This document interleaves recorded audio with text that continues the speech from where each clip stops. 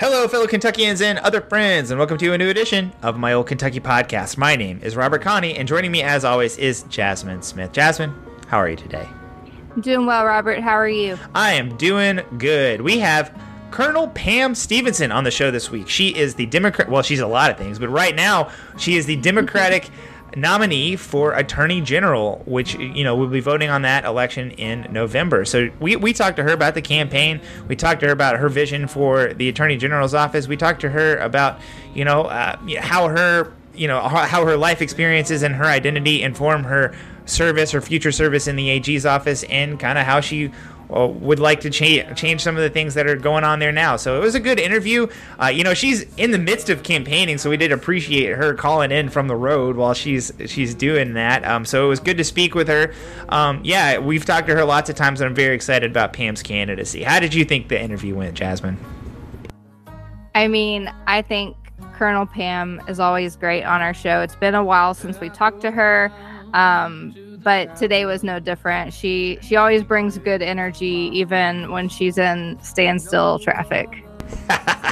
Yeah, absolutely. She said she was trying to make her way to Northern Kentucky, and the whole time we talked, she didn't escape Jefferson. So that's tough. So hopefully she makes it to the good folks of Boone County before the night is over. But we have other stuff to talk about on the show this week. The KREF 60-day prior to the election report is out. So I have a little thing just updating everybody about the financial situation that all the different candidates are in. So we'll be talking about that for a big chunk of the show, and then we have a litany of quick hits that Jazmin put together for us. Just small stuff updating other stories that we've done, and also just some developments in the campaign as they've happened over the past week. So without any further ado, let's talk about this KREF update.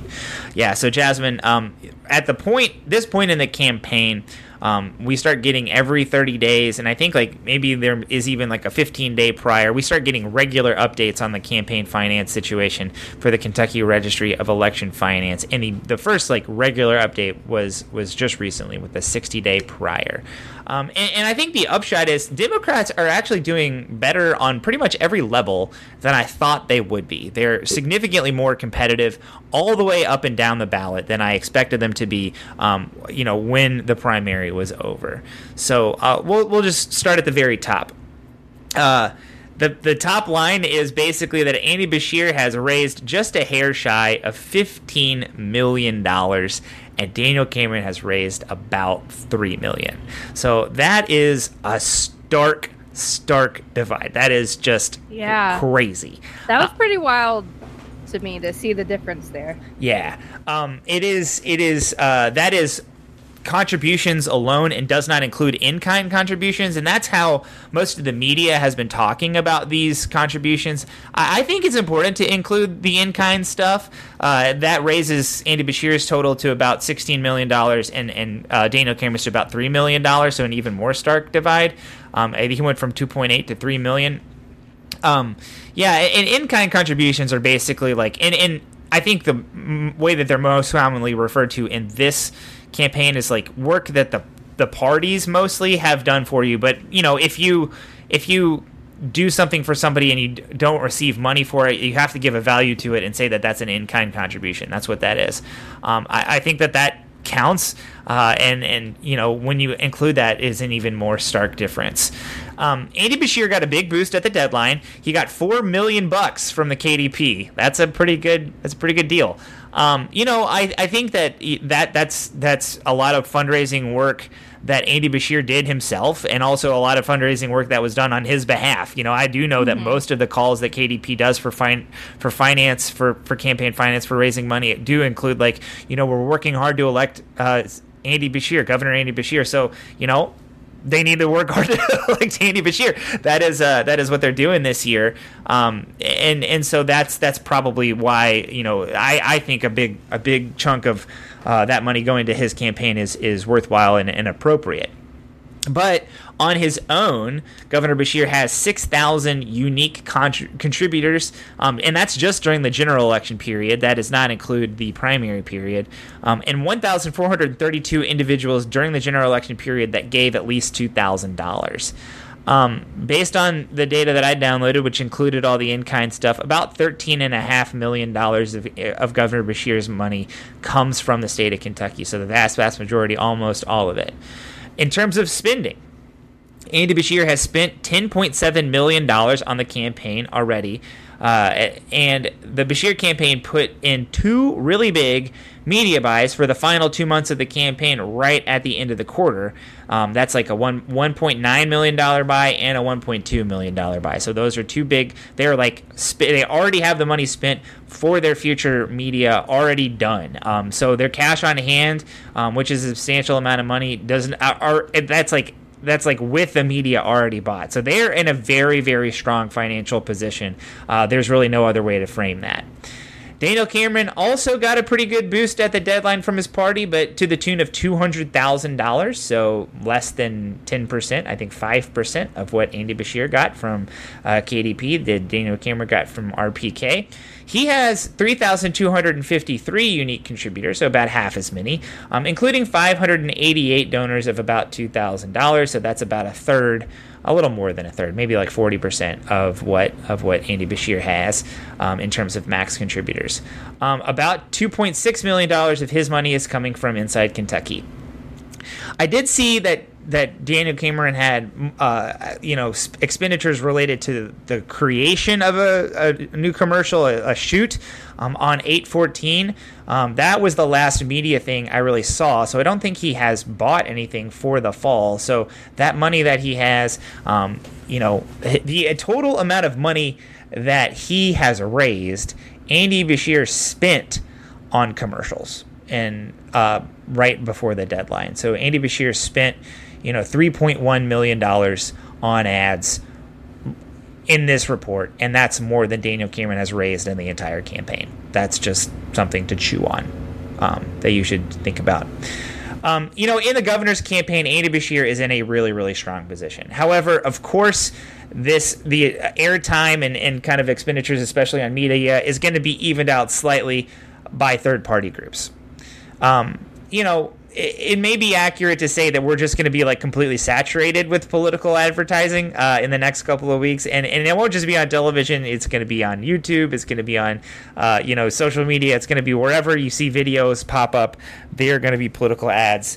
It's a reality that a lot of states have to deal with, every 2 years because they're in really competitive congressional or presidential states. We really only have to deal with it this year because not a lot of our congressional seats are competitive, and we are not competitive on the presidential race. So this is the year that we have to deal with political ads.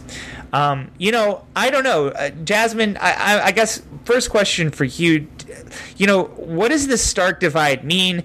Do you think it all gets smoothed over with third-party spending on behalf of the candidates, or does it really matter that Andy Beshear has done so much better than Daniel Cameron? I do think that the divide might be smoothed out a bit by PACs for Daniel Cameron, and I don't know if maybe like the boost that Andy Beshear got from KDP, if that will encourage a larger boost for Daniel Cameron from the Republican Party.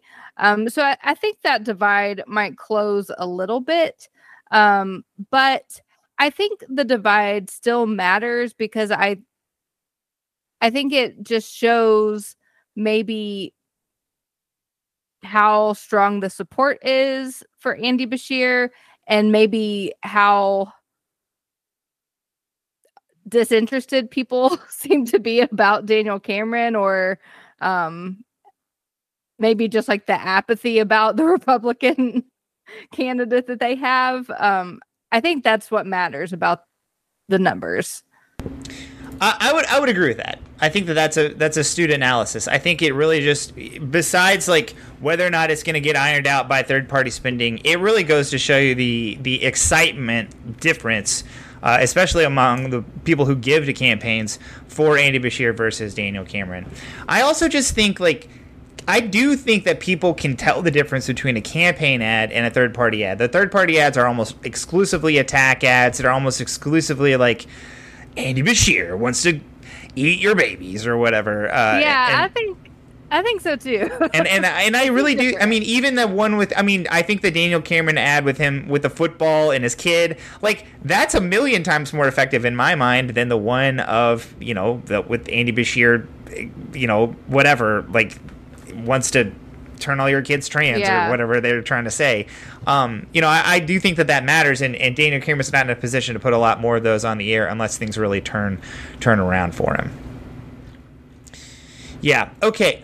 So we'll move. We'll move on a little bit and talk about the next race, the AG's office, the AG's race, which is, you know, we're talking to Colonel Pam Stevenson later on in the show, so stick around for that. But that's really the only race with a pretty stark divide.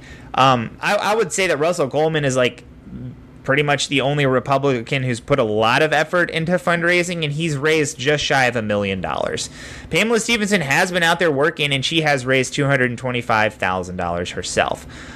It's worth saying that Russell Coleman did not have a primary, so he spent a lot of time raising money during that primary period.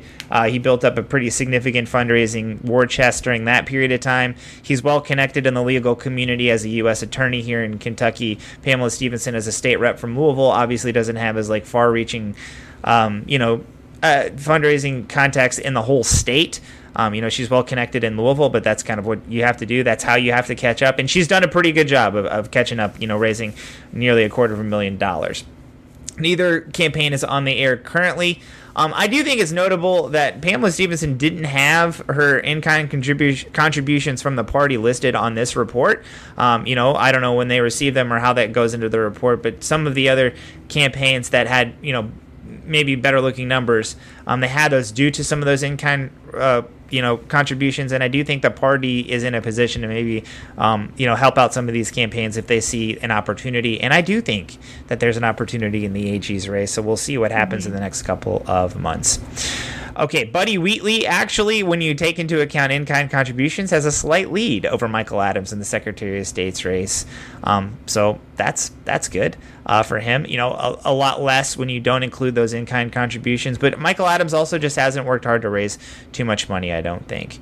Kimberly Reeder is only just slightly behind the pace with $115,000 to Treasurer Ball's $120,000. And in the treasurer's race, Michael Bowman has raised $151,000 if you include in contributions, and only $60,000 without it. Whether or not you consider in-kind contributions, though, he's outraised Mark Metcalf, who only has about $40,000 that he's raised.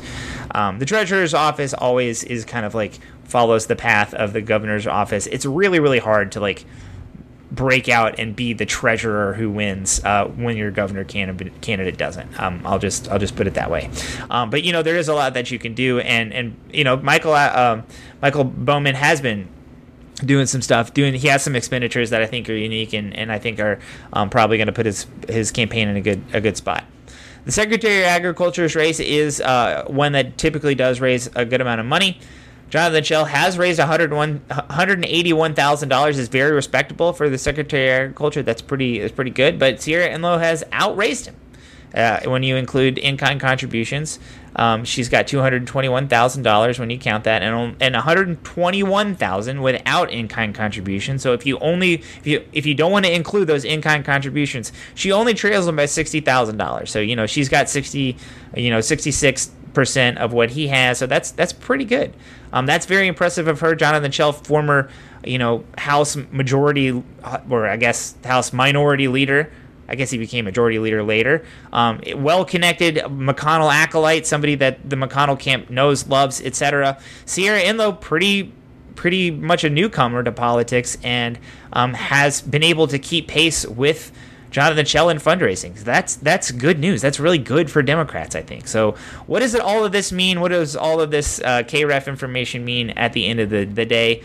You know, money in down ballot races isn't necessarily predictive of much, I don't think, but I think it really does show us that Democrats are working really hard, at least as hard as Republicans, and they aren't giving up. You know, I think that there were a lot of people that were like, oh, you know, this is the Andy Bashir show, It's the Andy Bashir is the only one that has a chance. That's where we got to put all our eggs in the Andy Bashir basket. These candidates are not doing that. They're working hard to raise the money. They're working hard to campaign, and they've done a good job at it. They've kept pace with their Republican opponents, and maybe that will pay dividends.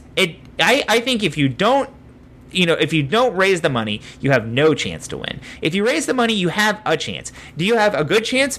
It's Kentucky. It's a conservative state. It's a Republican state. But we have a long history of voting pretty much straight party, with the exception of last year. The last time around was really the first time there was divided, the governor's one party and everybody else is a different one. That's the first time that's ever happened.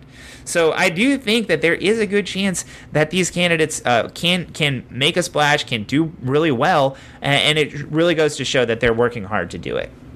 That's on the down ballot. Andy Bashir, there's no way to say it besides he's just doing an incredible job. He's very, very impressive. And it does mean, I think it does open the possibility that he steamrolls Daniel Cameron on the air. He reserves all this early ad time at lower prices and is able to get all of his ads up and make all the later ads that Daniel Cameron buys a lot more expensive and not as good slots. And if the third-party money doesn't come in because they see how much Andy Bashir has outraised Daniel Cameron by, maybe it dries up. That's the other thing. You're not in control of third-party money. They can just be like, well, it looks like you're dead, so we're just not going to give you any money. We'll spend it in, Mississippi, where we have a surprisingly competitive election, or, some of these House races or whatever, or save our money for the presidential next year. That could happen to him. It probably won't. There will be some level of third-party spending, but, it does open that opportunity. So, that's my thought about how all this goes. Jazmin, what's your thought about all these down ballot races, and what do you think about all this in as a whole?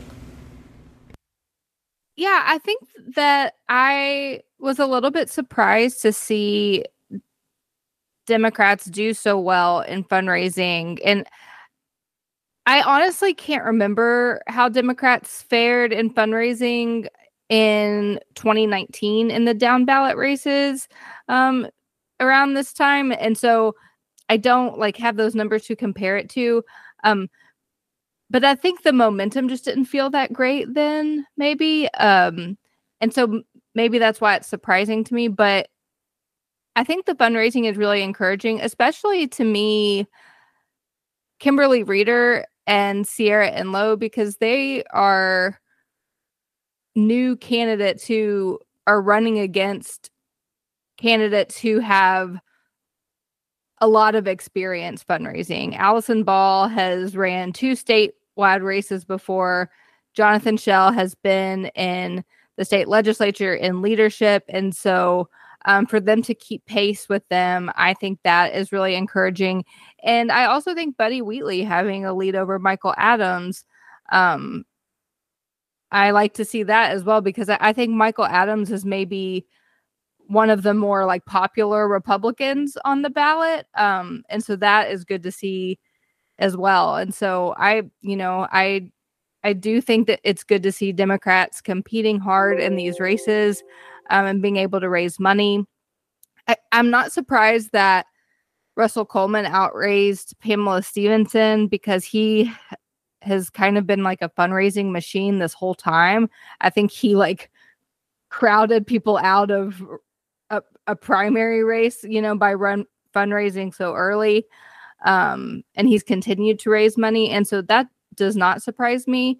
But even though Pamela Stevenson has raised a lot less money, I think aside from Andy Bashir, she probably has the second most name recognition in the race. And so I hope that her name recognition can make up for some of that in her race.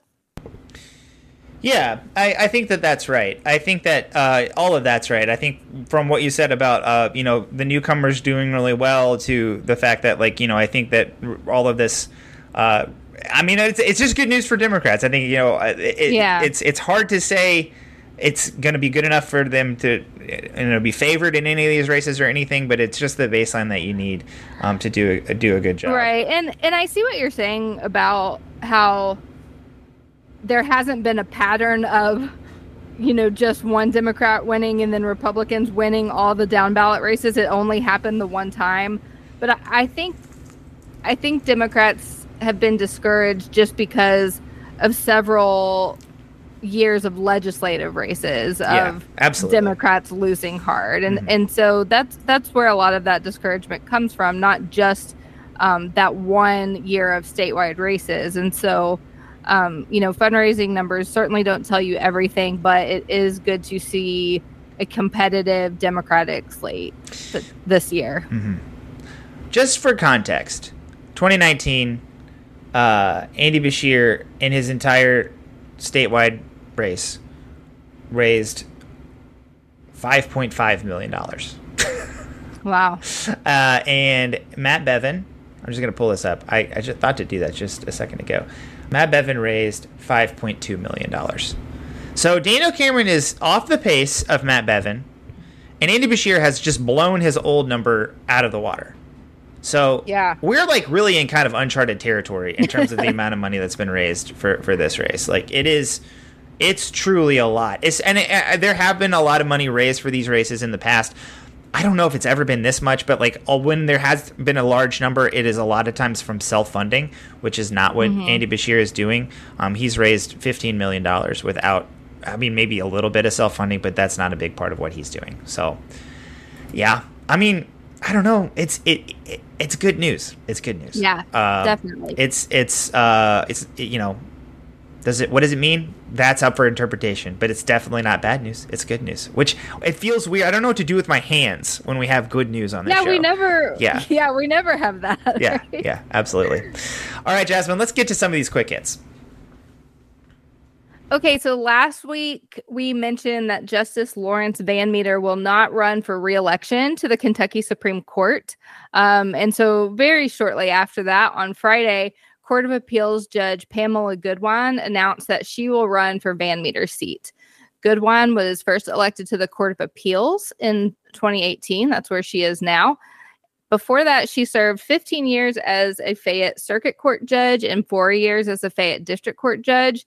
And she was the first African-American woman to serve on the bench in Fayette County. Yeah. I love Judge Goodwine. I think she's tough, she's fair, she's smart. I think she'll be a great candidate for Supreme Court. That's awesome. I whenever you like a judge, that makes me really excited. I don't think that there are currently no black people on the Supreme Court. There have been in the past. It's not like a situation where there hasn't ever been a black person on the Supreme Court, but we don't have any now. I don't think that there has ever been a black woman on the Supreme Court. I actually don't know that for sure, so I probably shouldn't say that. But I mean, this would be a good step in re-diversifying the Kentucky Supreme Court, which is definitely in need of that, given that it's very white currently. So for sure, excited to see how that race shapes up. Yeah, so the next quick hit is about the education commissioner. Jason Glass's resignation left a vacancy for the Kentucky Education Commissioner position. And last week, the Kentucky Board of Education named Robin Kinney as the interim commissioner. She was already an associate commissioner within the Kentucky Department of Education in the Office of Finance and Operations. And there will be a national search for Glass's replacement. Kenny was also the interim commissioner for a time after Wayne Lewis left the role. Remember him? Oh, how could you forget? So she's like the permanent interim. That's how we do it in our church. Whenever we have a need for an interim pastor, we always get the same guy to do it. So maybe that's what she's doing for the Kentucky Department of Education.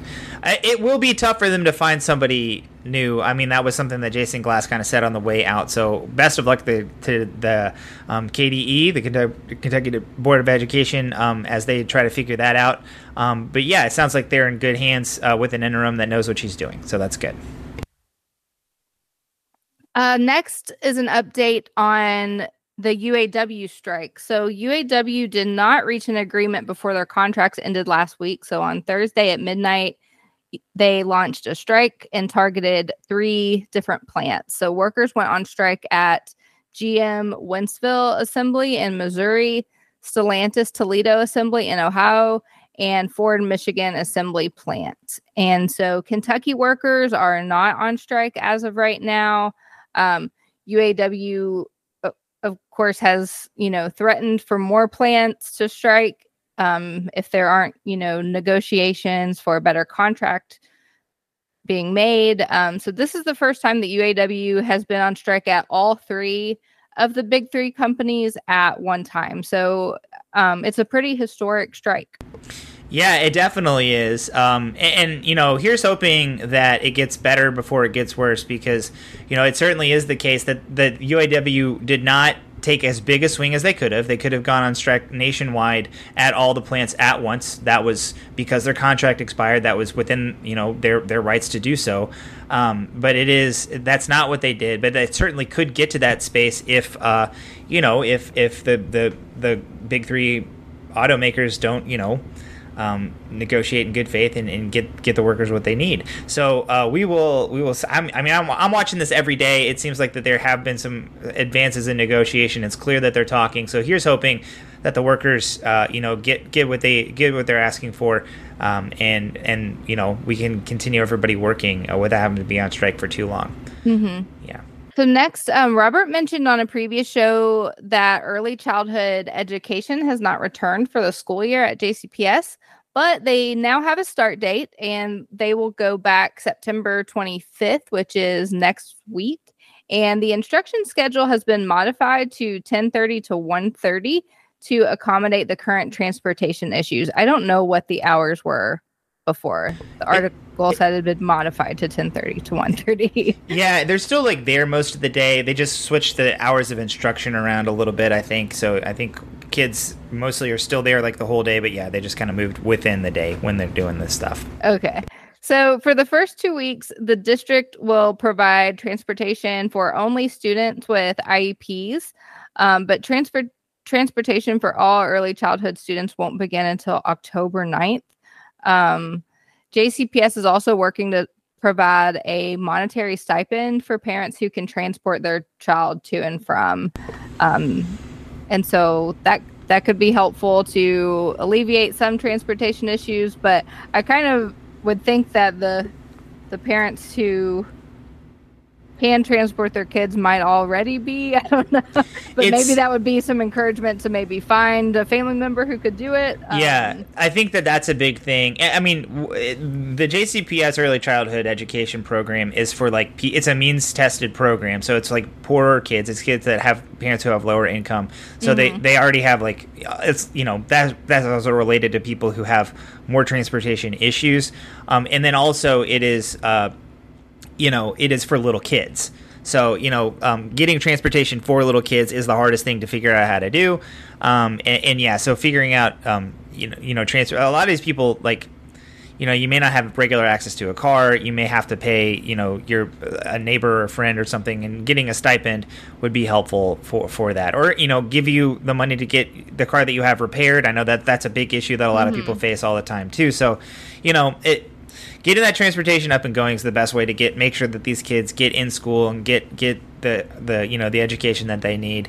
It's really important that we get this thing off the ground, and it seems like it's been slow going. It's been a hard problem to fix, but it sounds like there's a plan in place, and here's hoping that everything gets resolved by early October, as is the plan. Yeah, and one last quick hit, a little bit of a campaign quick hit. Daniel Cameron has now expressed support for rape and incest exceptions to abortion, which has been a departure from his previous comments about it, or something he's never mentioned before. He said there's no question he'd sign that type of legislation on the Tony and Dwight show on 840 WHAS. But in primary debates, he's said that he supports the current law, which is the trigger ban on abortion. Basically just life of the mother, nothing else. Yeah. And he's also defended it in court. And so, I don't know, Robert, what are your thoughts about his new comments? It's mind-boggling. It's literally mind-boggling. I just cannot even, the way that he said it was Oh yeah, there's no question. Like, what do you mean? Question. What do you mean? There's no question. I have so many questions. And I will say, like, Linda Blackford, who is a writer for the Herald Leader, one of the best columnists in the state, if not the very best, wrote a really good column about like what this all means. And it's like, you know, how do we feel about this? Like he's moderating his position. Shouldn't that be good? And it's like, I don't trust that. I don't trust him. Like, I just don't like you. If you change your position from something so hard line to something that's like slightly less hard line, but maybe like you know, still pretty bad, but like maybe slightly better. Like, why did you take that hard line in the first place? And why would you change your position? And like, what is it like? What is it like? What does it mean? What does it matter? You know, I don't know. The fact of the matter is the legislature is going to have to come around on this first. It would be great if Dana Cameron does become the governor. I hope we do get rape, incest, and fetal abnormality exception added into the law. But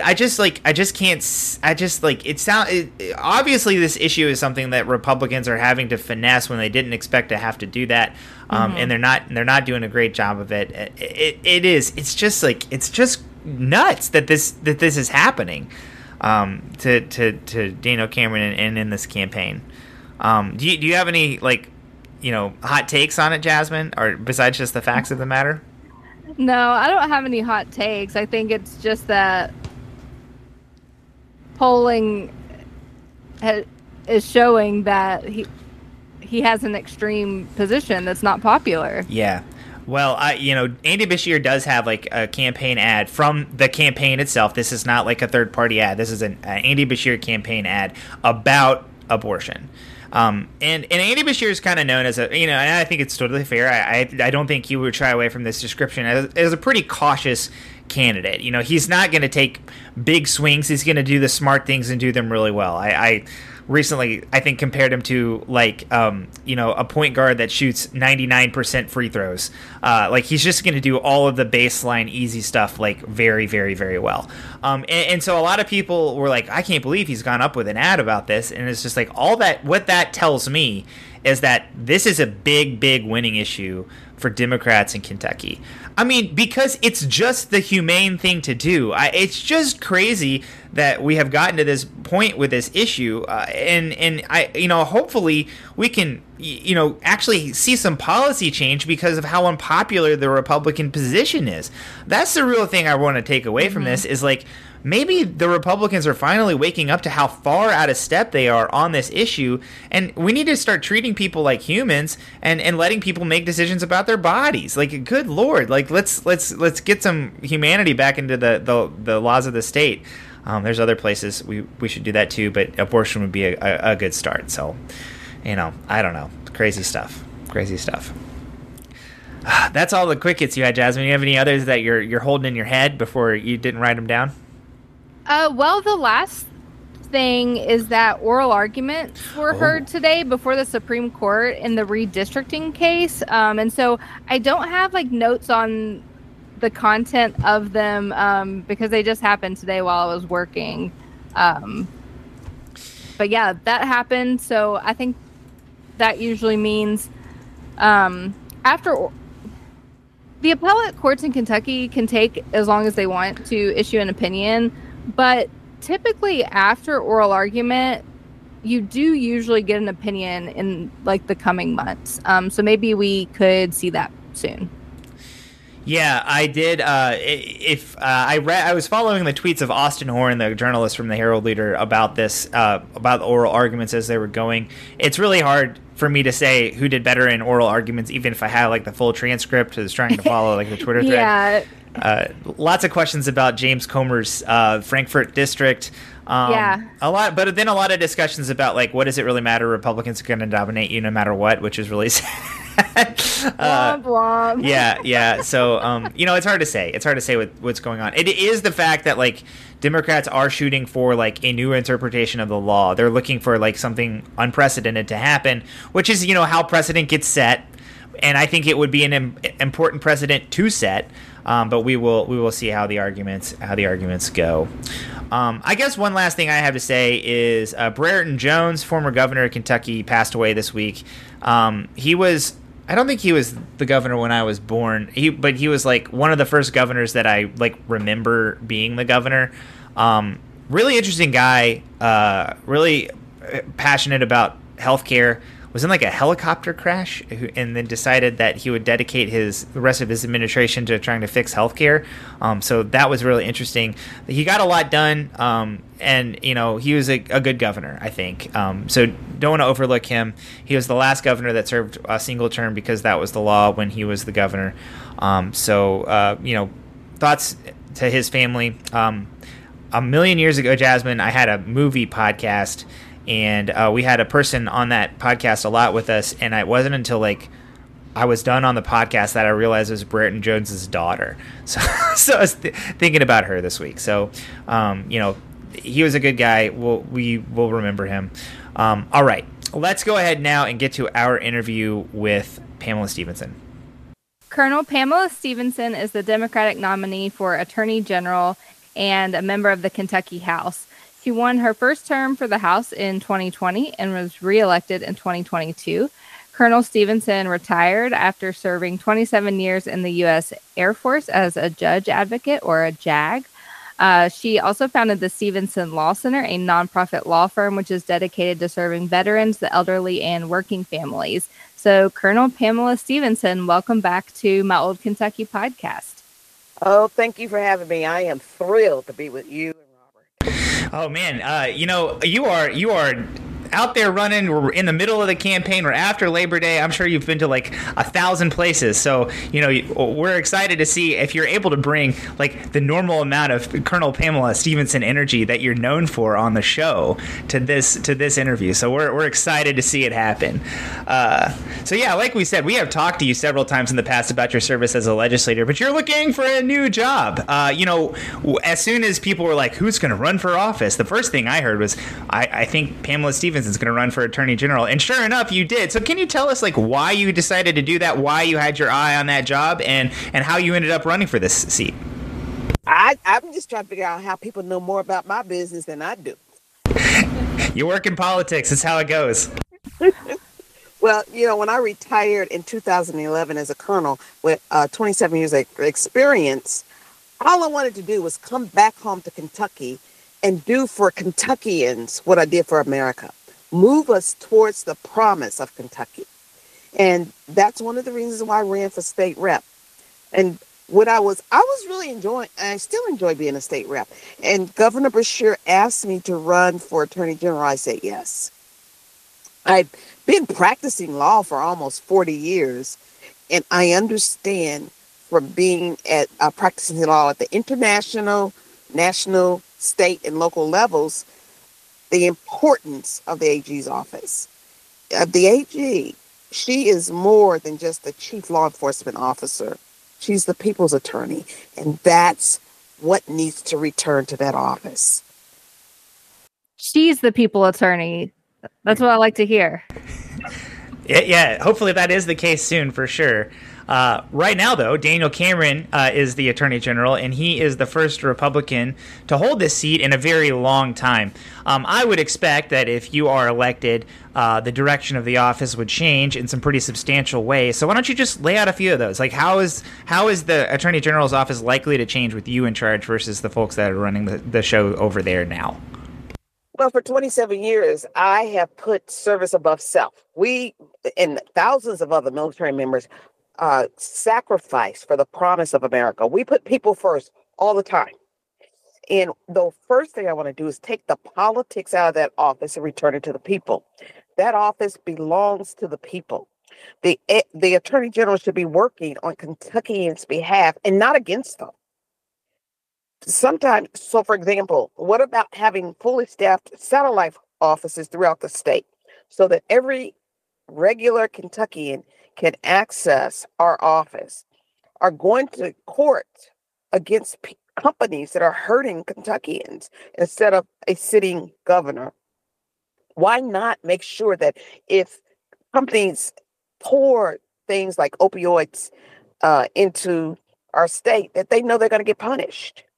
I'm here to serve each and every Kentuckian and move our state forward.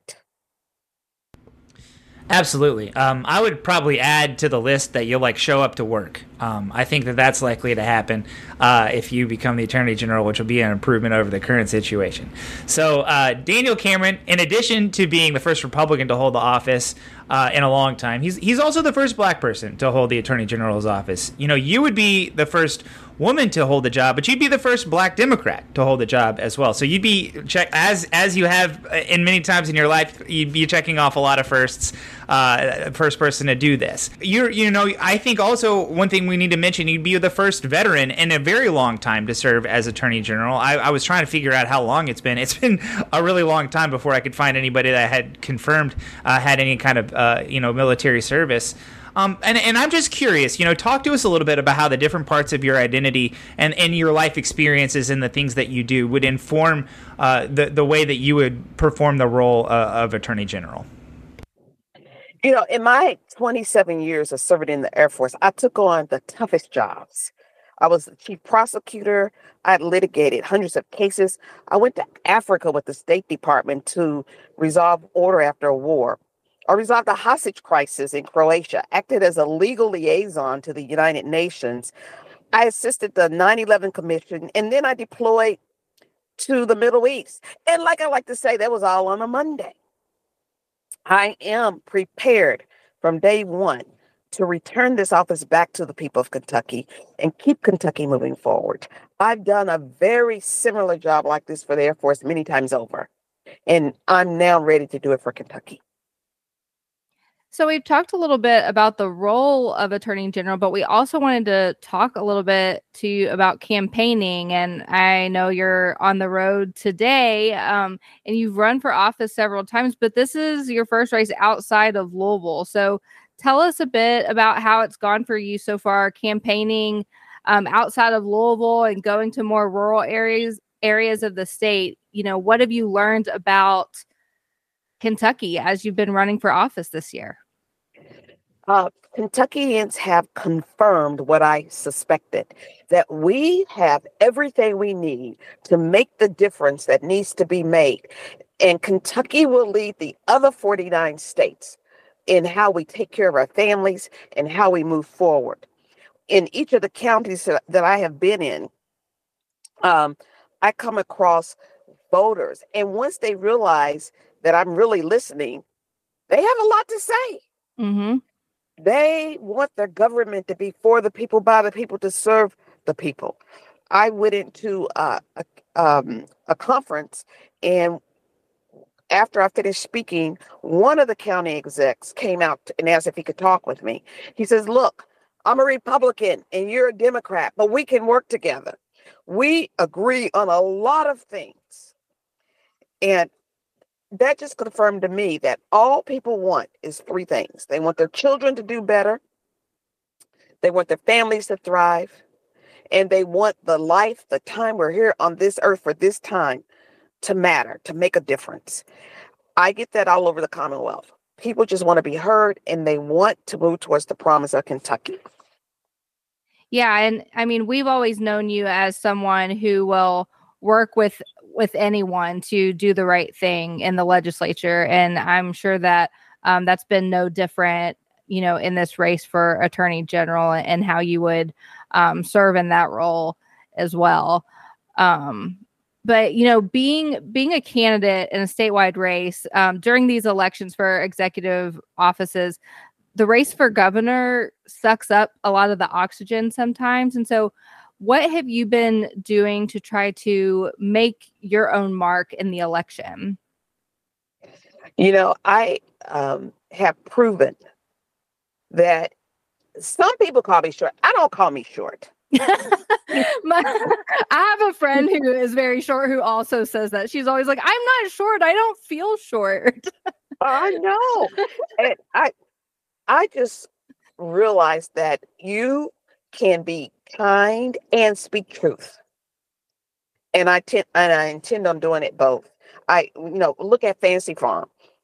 It was a different experience, and I continue to have fun say what needs to be said, and keep it moving. And most importantly, I do a lot of listening. And people want to know that the government leaders are listening and tending to their business, not running their lives. Mm-hmm.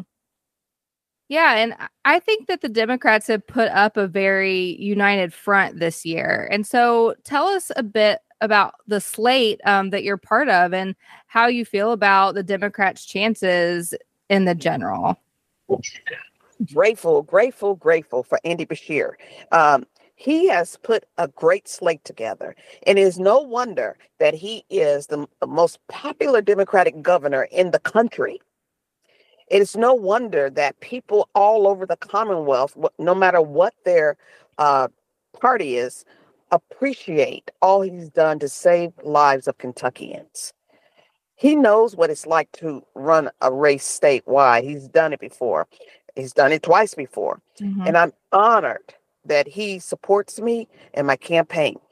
Our slate, if you look at it, Kim Reeder, she was named the top 40 in accounting. She went to Harvard, Yale. Yeah. She is just brilliant. Sierra Inlow, she knows more about agriculture than most people have forgotten. Or I can say it the other way. She's forgotten more than most people ever knew. And she knows how to tie the agricultural industry together to make income for this state. And then you have Buddy. I served with him in the state house, and he has a heart for people voting and making sure that the foundation of America, voting, is preserved and is easy and accessible for people to do. He will not be working for people that believe that the election was stolen. He doesn't take clients like that. And then finally, we have our treasurer. Michael Bowman has a lot of energy, and he's the most qualified person to run in that position in over 40 years. And we all like each other. That's great. We will work well together. And what's more important about this all-star slate is that for once, the governor will have partners in moving Kentucky forward rather than people that are trying to harm him at every turn. We're all interested in Kentucky's future. We're all interested in not left or right, as Andy says, but moving Kentucky forward. We will not divide our state. We will make sure that every family has what they need to thrive. Absolutely. And I think people, if you haven't been paying attention for a very long time, you may not know what it's like to have a Democratic governor and a Democratic attorney general working at the same time. But there's a lot of really good stuff that can start to happen if those two things are in the hands of the Democratic Party. That last time that happened, it was Jack Conway and Steve Beshear, and they did a lot of good stuff. So, looking forward to even more good stuff with Andy and Pam. So there you go. In the attorney general's the attorney general in the state of Kentucky, like you mentioned earlier, it's more than the chief law enforcement officer, but it is the chief law enforcement officer. It's also the top prosecutor. Law enforcement and prosecution of different crimes, they've been a major topic in Louisville and in the rest of Kentucky since 2020. And the way in which we deal with those issues in the state has been something that a lot of people have really been concerned about. So if you step into this job, what's your vision for how to do it? What's your vision for addressing, maybe prosecution and law enforcement from a more holistic, viewpoint or from something that's, maybe even more restorative in nature? When I was in the Air Force, I was the chief prosecutor. When I also worked with law enforcement professionals to guide their investigations, make sure they had probable cause, make sure they provided the service to the community to keep families safe. I accomplished unprecedented results in harsh environments, in war zones, in places where I didn't speak the language, and quite frankly, in places where I was not welcome. I came back home to continue this work for the people of Kentucky. As Attorney General, I've got a lot of plans that my team says start with 3. First of all, everybody wants to live in safe communities. somehow we think that certain people like living in safe communities and others don't. We will make our communities safer by putting violent criminals behind bars and making sure our system is fair. The basics. You do the crime, you do the time, and that is done fairly. As Attorney General, I want to protect our most vulnerable. Yes, it is true that the criminal justice side gets a lot of attention. The victims don't get as much attention as they need. But we have another side of the office, which is the civil law side. And on that side, we get to take care of our most vulnerable citizens, the elderly, children, veterans, the differently abled. Something as simple as, are we in compliance with the ADA, the American Disabilities Act? If this world were designed by people in wheelchairs, the walk across the street button would be at waist level instead of shoulder level. So, and then the aging of Kentucky, we ought to be making sure that our elderly, the rest of their life is the best of their life, and not have them be scammed, taken advantage of, and set over in a corner and told to be quiet. So we have to protect our most vulnerable. Then we have to partner with law enforcement professionals. We've got to stop the flow of fentanyl and opioids and make sure that people that are struggling with addiction get treatment. The Office of Attorney General is a resource for everyone in the Commonwealth. It's that simple. If the people in Kentucky thrive, then the Kentucky will thrive. And this only happens when we work together. I've lived in a lot of places, and we have everything we need so we can move the state forward, and we can make sure that people are flocking to the state of Kentucky because of the life of people that live here. Yeah, definitely. So we've asked you a lot of specific questions today, but we also wanted to kind of open the floor for you and ask you if there's any other major issues that you'd like to talk about. Oh, you know what it's like asking a preacher, a legislator, and an attorney. Something else you want to talk about? Well, I want to say well, let me ask you this. Did you guys know that I'm a quilter and I won second place in the Kentucky State Fair? Yes, I did know that. I've seen some of your quilts before when I've heard you speak. Thank you. And that's the way I see the Commonwealth. Like when I quilt, I take pieces of fabric and bind them together with thread to make a beautiful quilt. I see the AG as the thread that binds together the county attorneys, the counties, the law enforcement officials, and people across the Commonwealth to have a beautiful landscape of family life and an economy in the Commonwealth. So while we have some work to do, we have all the pieces. Now, the second thing is this race is closer than ever before.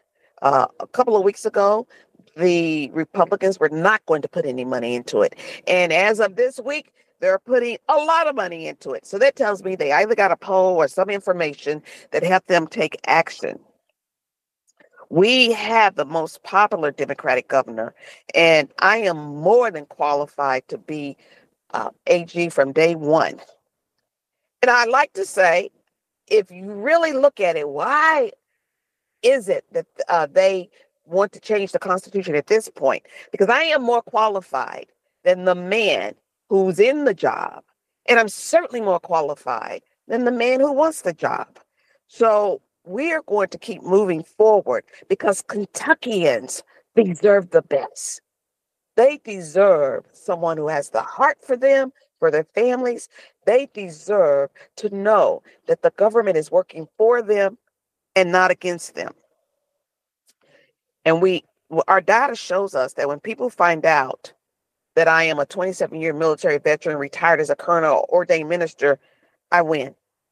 I just need to reach all of Kentucky's voters so that they can get the message of who I am. And when we vote, we win. We're on the right side of taking care of people.